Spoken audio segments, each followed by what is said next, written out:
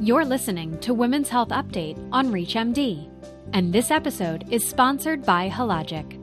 Here's your host, Dr. Mimi Secor. Welcome to Women's Health Update on ReachMD. I'm Dr. Mimi Secor, nurse practitioner, and here to talk about Mycoplasma Genitalium and the challenges clinicians face regarding its diagnosis and treatment is Dr. Maria Trent. Dr. Trent is a professor of pediatrics, public health, and nursing, and chief of the Division of Adolescent and Young Adult Medicine at Johns Hopkins School of Medicine in Baltimore, Maryland. Dr. Trent, welcome to the program. Thank you so much for having me today. Starting with some background, Dr. Trent, can you give us a high-level overview of Mycoplasma Genitalium, or MGen for short? Sure. Mycoplasma genitalium is a bacterial infection that has been around for some time. I think people have certainly been aware of it since the 1980s, but it has emerged as an infection of interest in part because of some clinical observations that were made initially in men with non-gonococcal urethritis and then subsequently in female women's health populations. So it's a bacterial infection, but it's a slow-growing bacteria. It doesn't have a cell wall, super fastidious. And so it's difficult to grow in culture. And so it means that it may take 6 months to get a result back in an attempt to grow it in culture. And so I think that for a long time, we did not have really a mechanism to diagnose Mycoplasma genitalium easily in the lab and then subsequently clinically because of the lack of availability initially of commercially available tests. So I think that now we are trying to explore its impact on different populations and how to integrate new technology into our clinical management of patients that may be affected by Mycoplasma genitalium. So with that being said, Dr. Trent, can you walk us through a patient case that stands out to you? So I research with women who have pelvic inflammatory disease, which is a disorder really of the upper reproductive tract in women. So it's a lower tract infection sometimes that's sort of becoming all-encompassing and it involves the uterus and the ovaries and fallopian tubes. So for me, I see quite a few women who have Mycoplasma genitalium. The thing that we often see in patients as well is that Mycoplasma genitalium doesn't also hang out alone. So it's one of those sexually transmitted infections that you often will see as a part of a co-infected state. And so commonly people might see chlamydia, for example, as a common infection alongside Mycoplasma genitalium. So I think it can present in any number of ways: asymptomatic infection, patient with a lot of symptoms that they are finding difficult to get rid of with commonly used antibiotics for infections such as gonorrhea and chlamydia. But then we also see patients who can become quite sick, either through infection with just Mycoplasma genitalium, but also sometimes with co-infection. Now, what are some challenges you've encountered when diagnosing MGen?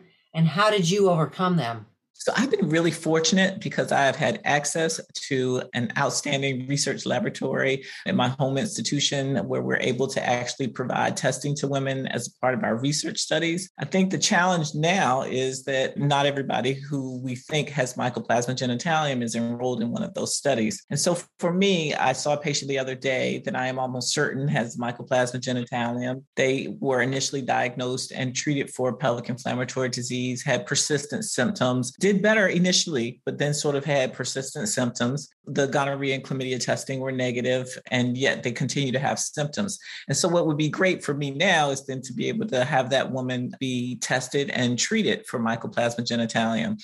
But because she was not enrolled in one of our research studies, she really doesn't have access to the testing. We attempted to send her to an outside lab, but they wouldn't let her give her self-collected vaginal swab at the site, even though it's easily collected in any restroom at any type of lab environment in the same way as a woman would give a urine sample. And so she really struggled. And then you have to make a decision blindly about whether or not you're going to treat that patient with antibiotics that cover Mycoplasma genitalium, or you're going to go in a different direction. So I do really think that some of the difficulties that we're having may be related to gaps in resources available to care for patients. And so access to testing, access to resistance testing, all of those things are going to be really important for us to be able to take really good care of women who we suspect have Mycoplasma genitalium. Thank you, Dr. Trent.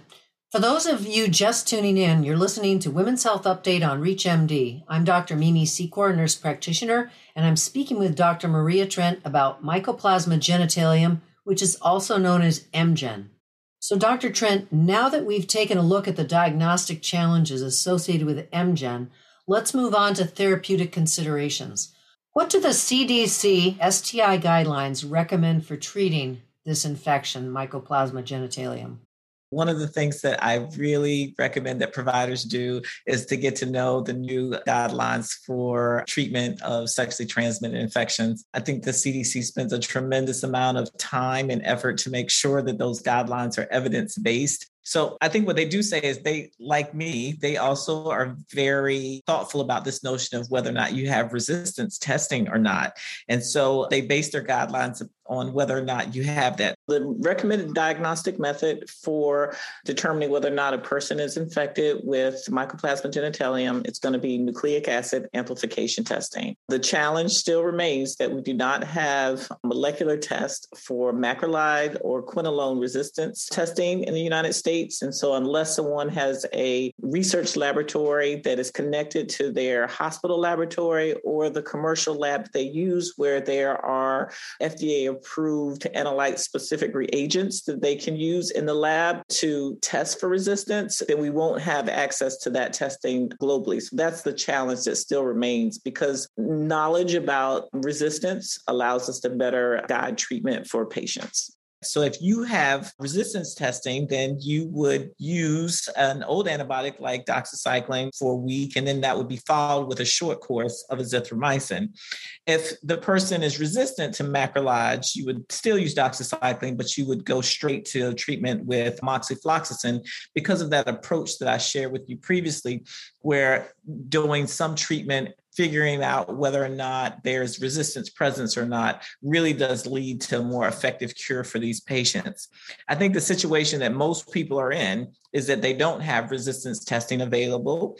And the mainstay for those patients who test positive is really the use of doxycycline, followed by the short course of moxifloxacin, or the equivalent course of moxifloxacin to follow.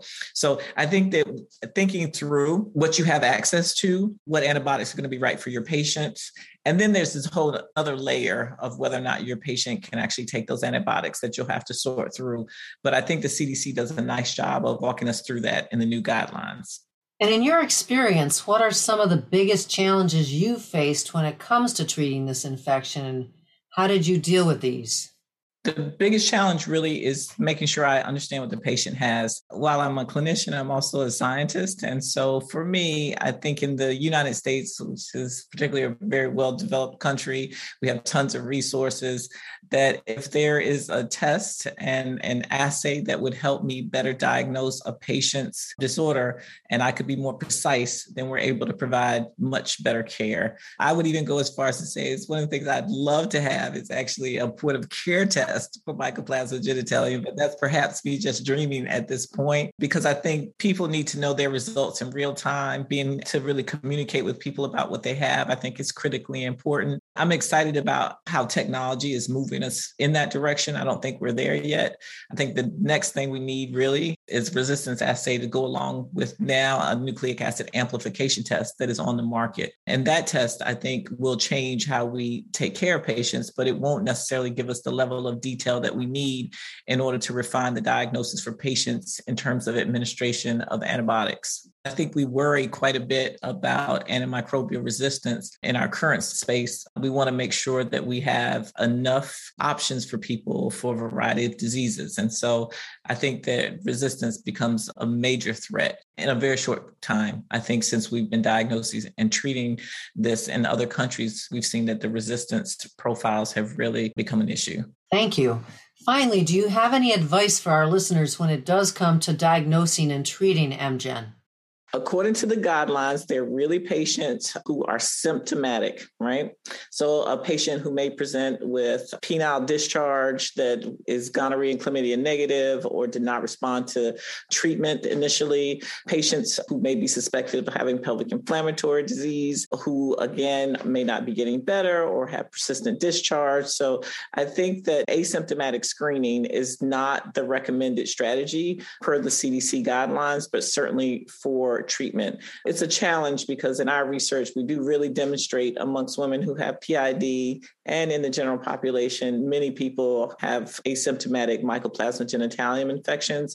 But I think that the CDC is concerned about overtreatment, antibiotic resistance, particularly in an era where we do not have broad access to resistance testing, and that remains a challenge. The 2021 CDC STD treatment guidelines clearly outline a plan of management of sex partners, which is the cornerstone of secondary prevention for sexually transmitted infections.